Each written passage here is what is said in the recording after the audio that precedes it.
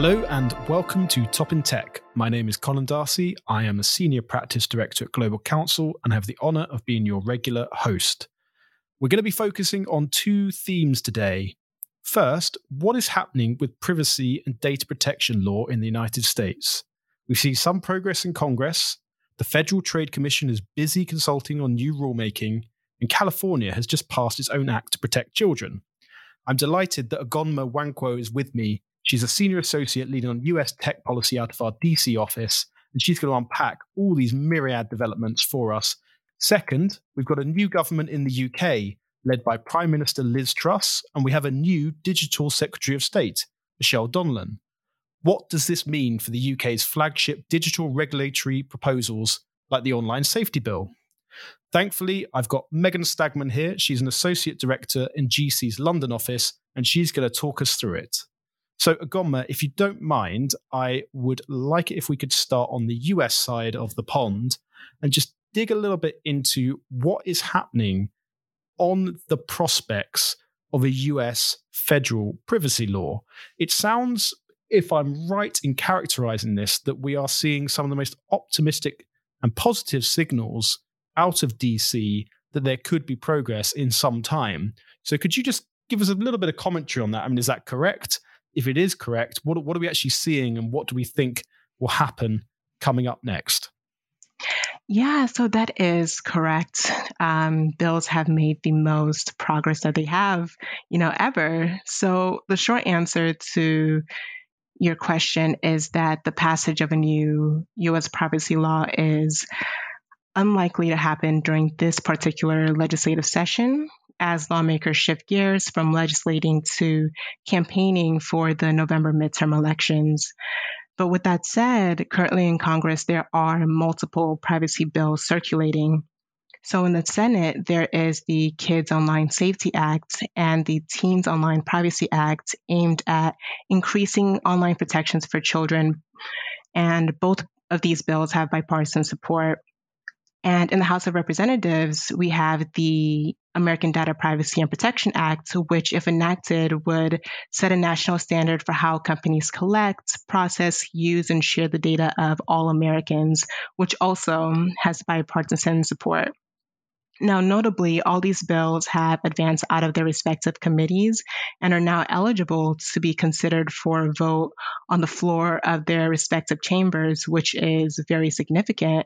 ADPPA in particular has never gone this far. A comprehensive federal privacy bill protecting all Americans has never made it this length. But there is actually some disagreement between some House and Senate lawmakers over whether to prioritize expanding protections for children specifically or advancing privacy safeguards for all consumers right now. And given the differences between the privacy bills and their privacy focus, reconciling them in the event they pass each respective chamber may actually prove quite challenging. Also, the American Data Privacy and Protection Act, which is the most discussed bill of the three, still faces quite an uphill battle just making it out of the House of Representatives. The bill's state preemption provision has garnered significant opposition at the state level because the bill would essentially override many kinds of state laws. And also, Senate Commerce Committee Chair Maria Cantwell has concerns about industry loopholes in the bill's text. Her opposition remains a major obstacle to the bill's successful passage through the Senate because her committee controls the fate of any data privacy bill. So, all in all, even though there is increasing pressure on Congress to pass privacy legislation and privacy bills have seen significant progress, it's just very unlikely to happen during this legislative session. So if we take that together, Ogonma, the message is there's been progress, there is growing momentum, often in a bipartisan form, towards privacy-focused reforms, but we're not quite there. And so if we return to that question that we often explore is whether Washington, D.C. can do tech policy, I think our answer would be still not yet in this regard, but perhaps there are other avenues by which privacy and new privacy rules are going to be pursued. And that takes us on to the Federal Trade Commission, where we know that that body led by Lina Khan is investigating the potential for new rulemaking aimed at privacy. So can you just comment a little bit on what's happening here? Is this the Biden administration trying to go via regulators because it can't get stuff through Congress? Yeah, so the Biden administration issued an executive order in July last year on promoting competition in the American economy. And Biden issued this order because there is recognition that a whole of government approach is really what's needed to address unhealthy concentration and unfair methods of competition across the economy. And this effort actually calls on several federal agencies, including the FTC, to take action. But even though the executive order is primarily focused on competition, it does urge the FTC to use its rulemaking authority to address unfair data collection and surveillance practices that may damage competition and consumer privacy. And since then, we've seen the FTC file an advance notice of proposed rulemaking on the prevalence of commercial surveillance and data security practices that may harm consumers. And by filing this notice, the Commission is really signaling that they are seriously considering creating privacy rules. But I should note that the White House would prefer for Congress to pass legislation for three main reasons. So the first is that the rulemaking process can take years, and because consumers need protection now, right? And the second is that the FTC creating privacy rules would most likely face a legal challenge, especially following on from the Supreme Court's EPA ruling earlier this summer, in which the court invoked the major questions doctrine, which essentially states that if an agency wants to make rules on an issue of major or political significance, its action must have clear congressional authorization. And currently, it's not quite clear that the FTC even has the statutory authority to create privacy rules for entire sectors and practices. And third, congressional legislation would provide, the clear legislative authority and direction to the FTC, and could also touch on issues such as, state preemption and private right of action that are beyond the agency's reach. So the stance from the White House seems to be that in lieu of congressional action, some privacy rules are better than nothing at all, and therefore the FTC should move forward. But there does appear to be some preference for Congress to pass something. So at federal level, we have a Congress that may or may not get its act together in the coming years. We have a regulator that is bringing forward new rules in the coming years. But one area that is not waiting around and is happening right now is California and state level legislation. And there we have California having just passed its Age-Appropriate Design Code Act. So perhaps you can just tell us what this new piece of privacy legislation is, and then also just what will the impact be of California's new act beyond its own borders? Yeah, so the Age Appropriate Design Code was signed into law by Governor Gavin Newsom on September 15th, and it will essentially require California companies providing online services that children might access to default to the highest levels of privacy settings and explain things in a way that children can understand. But very interestingly, the bill will also require online sites to consider children's physical and mental health when designing their products. Now, this is the first state law in the nation like this, and it's really a response to the growing push nationwide to hold companies accountable for how their services may affect children's mental health and safety. But this law is very likely to have implications beyond California, both among lawmakers and industry. Now, although the design code is specific to California, other state legislatures will likely use it as a model to create similar protections for children in their state. And this is not the first time that California has led the way nationwide in implementing data privacy laws that encouraged other states to follow. The California Consumer Protection Act essentially inspired 4 other states to follow suit in passing comprehensive privacy legislation. But this has really resulted in a fragmented data privacy landscape that is often challenging and expensive for companies to navigate. But this fact is actually likely to increase pressure for Congress to pass new guardrails concerning children's data and online privacy in an effort to avoid there being a patchwork of laws governing children's privacy. Now, industry is going to be really impacted by this law because California is home to Silicon Valley, where hundreds of technology companies reside, including big tech companies. So these tech companies will likely introduce changes nationwide rather than treat children in California differently. California's passage of the design code in many ways forces the hand of tech companies to protect children in their state, which will likely have a ripple effect where children in other states or nationwide also receive these same protections. So, Megan, maybe I can bring you in here. Agonma has eloquently described the tensions and the feedback loops between the state level laws that are being pioneered by states like California, but also the federal level within the US. But there's also that theme that we keep on returning to as part of these podcasts, which is the interplay between different countries and how the regulatory efforts made by the European Union, the UK, Australia, and other parts of the world are leading the world and also feeding into how US companies, even though there is no US legislation, are applying rules within their own domains. And it's interesting when we think about what California has called its age-appropriate design code. You and I have spent many years monitoring and working on the UK's age-appropriate design code. Clearly an inspiration for where California has gone in this regard. So perhaps it's instructive for us to just quickly explore what's the UK experience been? Has it had a major impact on how larger tech platforms have applied privacy rules with regards to children? Yeah, sure. And I guess before answering that, I would just pick up on part of your question about the US just following the UK, because actually I think there's actually quite a lot of other examples where they followed the UK in this respect as well. So the UK's Age Appropriate Design Code, or AADC, or more easily called the Children's Code, came in to force a couple of years ago now.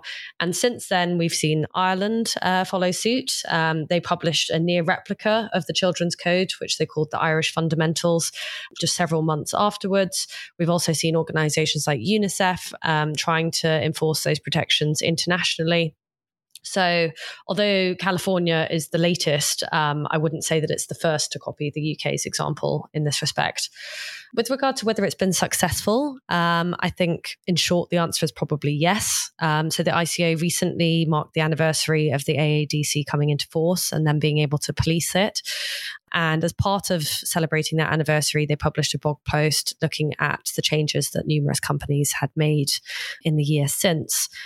A couple of very high profile examples. YouTube, for example, now has new reminders for children to take a break or when it's their bedtime. Facebook and Instagram now have new limited targeting, so they can't target for certain characteristics such as age or gender or location when it's a child. And even gaming companies like Nintendo, they have a new requirement where you have to be over 16 now to create your own account. So maybe it's a coincidence that all of these companies have suddenly decided to implement these policies, but it certainly seems that this could be a causal link to the regulation that came in a year ago. So it's already been fairly successful. I guess kind of looking forward, the ICO isn't done yet. They've already said in our conversations with them that they're quite keen to show some more stick when it comes to this and really show that industry is complying. As a result of that, they're going through a number of scrutiny and investigation processes. In particular, there's kind of 4 big investigations that the ICO is expected to publish its conclusions to in the coming days. There's another 9 organizations across gaming, social media, and video platforms that are being audited, fully checked out for how they're conforming with this code. It's likely that we might see some kind of like big high profile punishments coming to show that the ICO is really taking this seriously. The final thing that I would say is just that the Children's Code hasn't been a static document in the UK.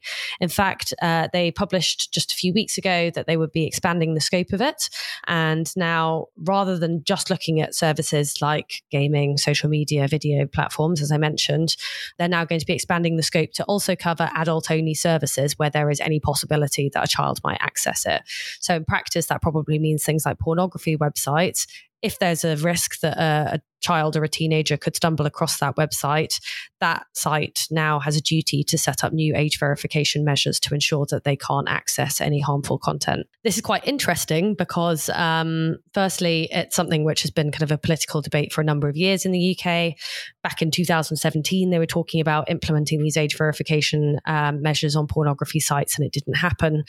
Now it's looked like it was going to come back as part of the online safety bill, and that then got caught up in political turmoil, although it looks likely to return. But in the absence of that more kind of immediate action, this is quite an interesting example of the Information Commissioner in the UK using its existing regulatory toolbox, expanding that, and now kind of bringing pornography sites within scope. So it will be interesting to see what happens with that, but I think watch this space, essentially. So if we're going to take that experience over to California, I suppose that the headline conclusions are, firstly, yes, the UK's design code has made a pretty big impact, and we could anticipate the same taking place in the US. And the second, it's a moving feast. The design code that was brought into law recently is possibly not the end of the story. So the rules possibly will evolve with time and shape how tech platforms apply their practices moving forward. So, Agonma, final question. We've talked about almost a static situation in which we have a Biden administration and we have Democrats in a strong position, albeit not without caveats, but strong position within Congress. We've got the midterms coming up in November. It's anticipated the Republicans will win one or both houses. Does that change things for our analysis here? Is it more or less likely or the same that we'll see new privacy law at a federal level in the US? Yeah, so I think it depends. I don't think that we can look just at whether Republicans win the House or Senate or both. I think that whether we see privacy legislation move forward also depends on things like the margins Republicans potentially win by. So, for example, do they win by a handful of House seats, or is it a landslide victory? One scenario will make negotiations a lot more feasible, but it also depends on the actual individuals and what their policy obligations are. For instance, are these Republicans that are very concerned about data privacy, or are these Republicans who are more concerned with content moderation and free speech issues? And also, in the event the Republicans win the House, we'd have to look at who the House Speaker is and whether they will even be interested in talking about privacy or anything for that fact that Democrats are remotely interested in. So there are a lot of different areas that we have to factor in. But what I will say is that currently on Capitol Hill, there is a general understanding that the U.S. needs privacy legislation, whether that's for kids specifically or for the general public. It's really just a matter of working out the details and reconciling legislative text. Well, thanks, Agonma. So there's a lot of unknowns there. So watch this space ahead of the midterms. But somewhere where there are far fewer unknowns is the situation that we find ourselves in the UK. We have a new government. Liz Truss is the new Prime Minister. She had an unusual start to her term of office, with the Queen dying just a couple of days into her term. So it's only really this week that she and her cabinet have been able to get going in their policy setting agenda ahead of the UK party conference season. So what we want to do now, Megan, is just explore a little bit what we already know about the government and where we think it might shape tech policy in a slightly different way to what happened under the Johnson government.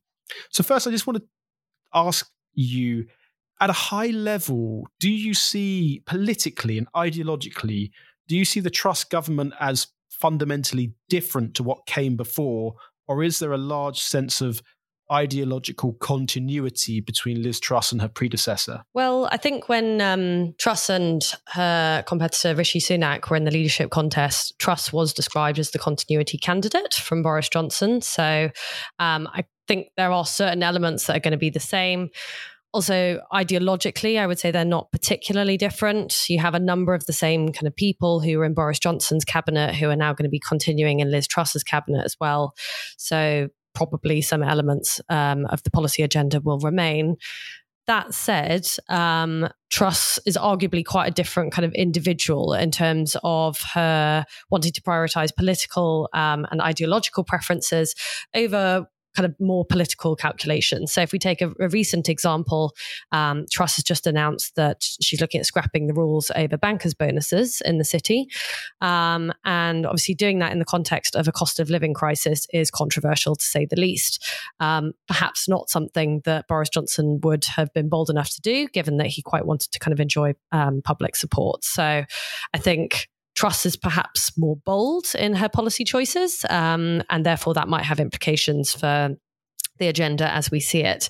The only thing I was going to add to your question about what we already know about government is that actually some elements are still not quite filled in yet. So although we have the secretaries of state and we know who the junior ministers are going to be, quite a lot of them haven't yet had their specific briefs or roles outlined yet. So we know what departments they're going to work in, but not what topics they're going to work on. So hopefully that sort of information is going to filter through in the coming days, but there's still quite a lot of blanks.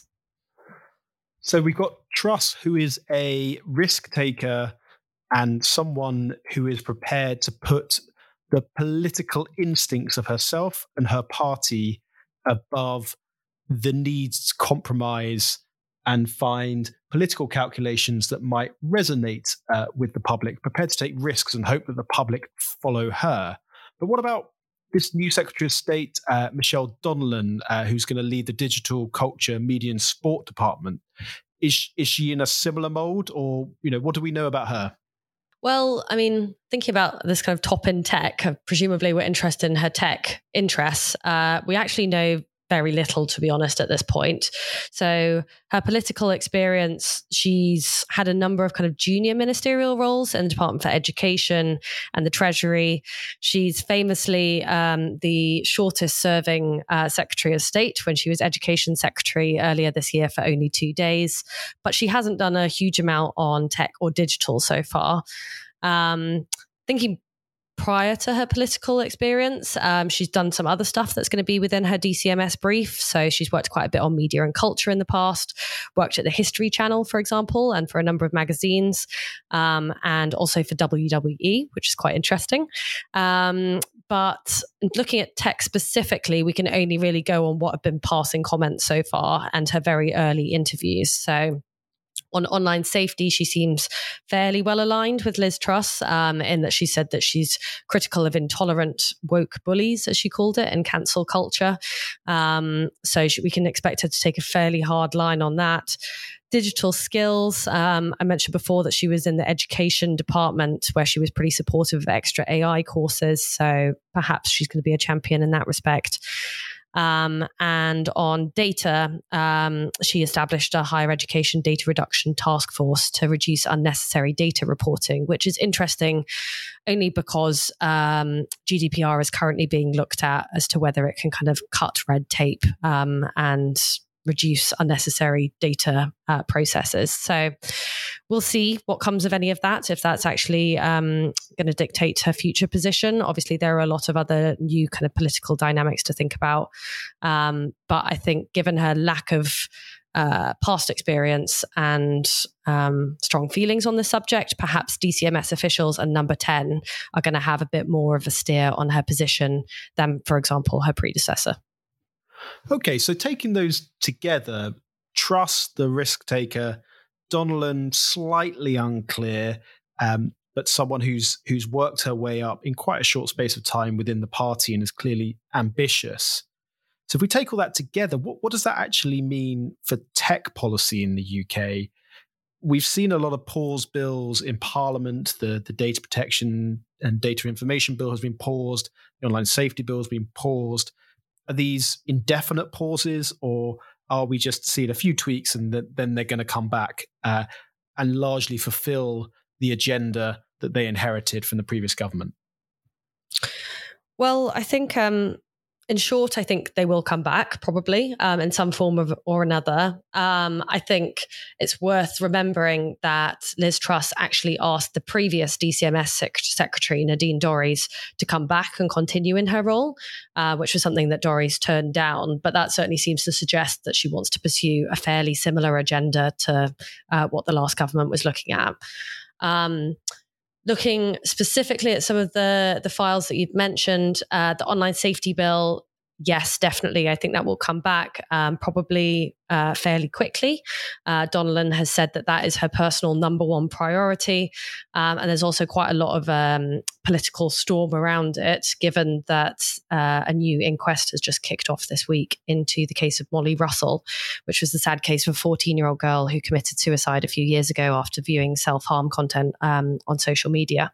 So given all of that political context, I think it would look quite bad for the government not to take that forward.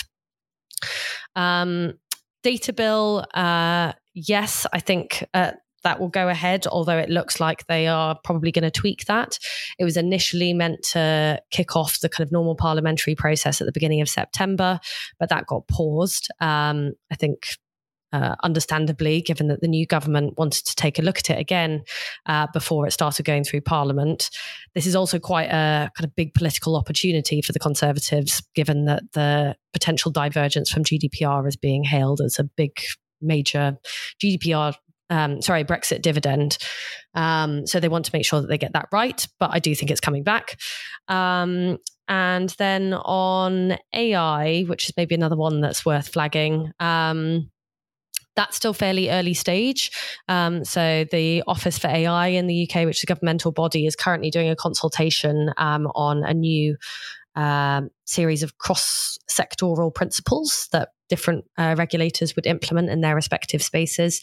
That is closing on Monday. So I think there's still plenty of time for the new government and Donnellan to shape what the outcome of that is.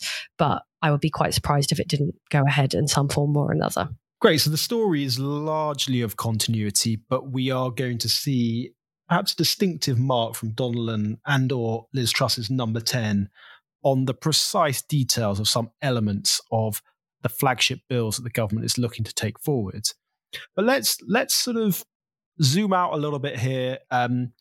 We've talked about how the age-appropriate design code interacts with what has been happening in California, but there's this broader question about how do the UK and the US interact on tech policy? And clearly there are some areas where the US administration will have certain concerns, as they do with the EU, about the direction of travel of where the UK is going. I think the online safety bill or the digital markets unit would be examples of that. So, Goma, can I just ask, I mean, in the tech policy world in Washington, D.C., or indeed on the West Coast, does the new Truss government sort of register on the radar, or is it the European Union that really is still the point of reference for US tech policy discussions?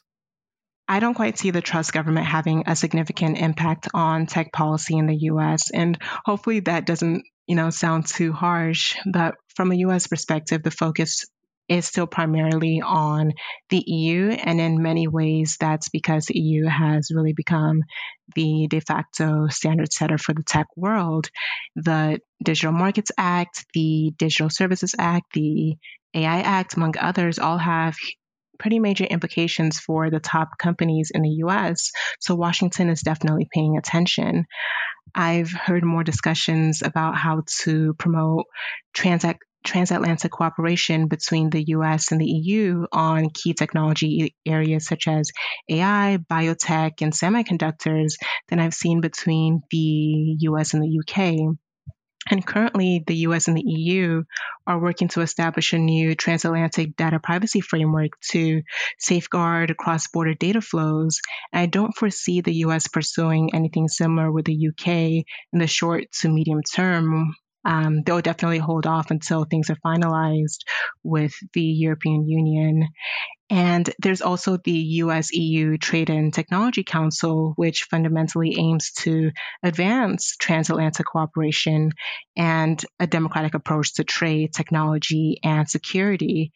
But this isn't to say that the US isn't paying attention to what's happening concerning tech policy in the UK. We've spoken a lot about the UK's Age Appropriate Design Code Act, and that design code actually motivated a few members of Congress to write a letter to big tech CEOs urging them to bring those same protections to the US. It just so happens that DC is quite focused on EU relations as it pertains to technology, but they will continue to pay attention to ongoing bills or legislation that are coming out of Parliament in the UK. So perhaps we can characterize this that the UK is clearly of interest to the US tech world, and at times individual pieces of legislation can act as an inspiration for those in the US who are thinking through how best to take forward their own legislative regimes and the bills they're looking to table in Congress. But ultimately, the UK has seen less of a regulatory competitor than the European Union is, and therefore there's less of an imperative for the US to try and make sure that the UK is fully aligned with the US, which is more or less what is some of the motivation behind the EU-US Trade and Technology Council, where alignment is ideally the name of the game. So let's jump back finally, Megan, just to the UK and the bill we've talked about many times before, which is the Online Safety Bill. During the leadership campaign, at the start of it at least, there was quite a flurry of conversation around the Online Safety Bill, quite a lot of criticism within the Conservative Party towards it. In response, Liz Truss said she wanted to do basically two things: protect under 18s, or at least focus the bill on protecting under 18s. And the second was to make sure there was sufficient freedom of speech protections within the bill. So how do you see this playing out now that her government is in place? How will Michelle Donelon and her department go about implementing these aspirations? Well, I think to take the second one first, because I think this is actually the one which is turning out to probably be the more likely change. So on freedom of speech. Interestingly, actually, earlier today or yesterday, Donelon did a round of interviews and said that this was something that she was going to be prioritizing. It seems quite likely that the form that will take is removal of duties on legal but harmful, or at the very least, a weakening of those duties. So things like bullying and harassment, which aren't actually illegal, but that the UK government was previously trying to make online platforms remove from their content. The other element that could come into this freedom of speech is around journalistic exemptions, which are currently written into the bill, and potential must-carry obligations on so-called content of democratic importance. So that would have basically meant that platforms have to leave up stuff that's from politicians or journalists who are talking about kind of political state of affairs. It's possible that might be expanded further. It's something that has been very controversial so far, but the UK government might try to really push given the new priorities of the current Prime Minister and Secretary of State. Going back to the first one that you mentioned on children, that seems a little bit unclear, less clear at least, for the time being. Truss had previously said that she wanted to strengthen these protections, but in the current language that we're hearing from Donelon, she has said that those protections are, quote, absolutely not changing. Whether that means, don't worry, the protections for children aren't going anywhere and this is still a priority of mine, or whether it means this isn't something that we're going to change and actually we're going to focus all of our amendments on the freedom of speech thing, not currently clear. But certainly it seems a bit less likely than the freedom of speech amendments. If we do see changes, however, it's possible that will take the form of strengthened age verification requirements. So at the moment, there's a lot of language around age assurance, whereas age verification is a slightly more specific form of that might require, for example, a form of identification being provided to prove someone's age, or a possible mandate for so-called proactive technologies. So these platforms having to go out there and actually find content that is harmful to children, as opposed to just taking it down when it is alerted or presented to them.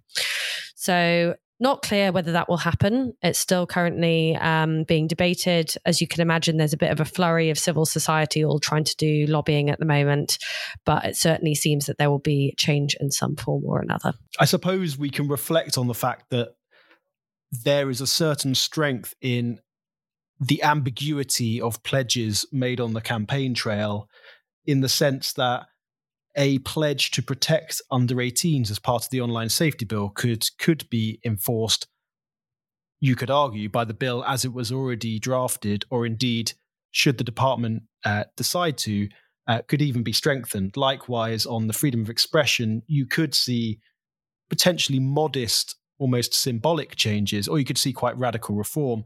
The government has quite a lot of leeway here to fulfill what Liz Truss pledged to do, and they can do so in a way, whether modest or ambitious, that wouldn't necessarily embarrass the Prime Minister in the commitment that she took. So we'll see how that develops. But as you say, it looks like the freedom of expression area is where we are likely to see the most changes between the bill that was around before the summer and the bill that is likely to resurface in the autumn or the fall.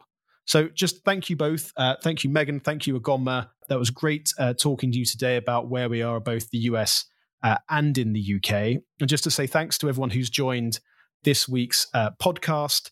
As ever, if you, your business or your investment are exposed to the developments we've talked about today, which are most notably US privacy law, or indeed UK developments around content moderation, please don't hesitate to get in touch. You can find the contact details for Megan and Agonma at the GC website, which is www.global-council.com, or via the link in the podcast notes. In a couple of weeks' time, we are going to have our next conversation podcast with Joe Twist, and we're going to focus on the regulatory issues associated with the gaming sector. See you then.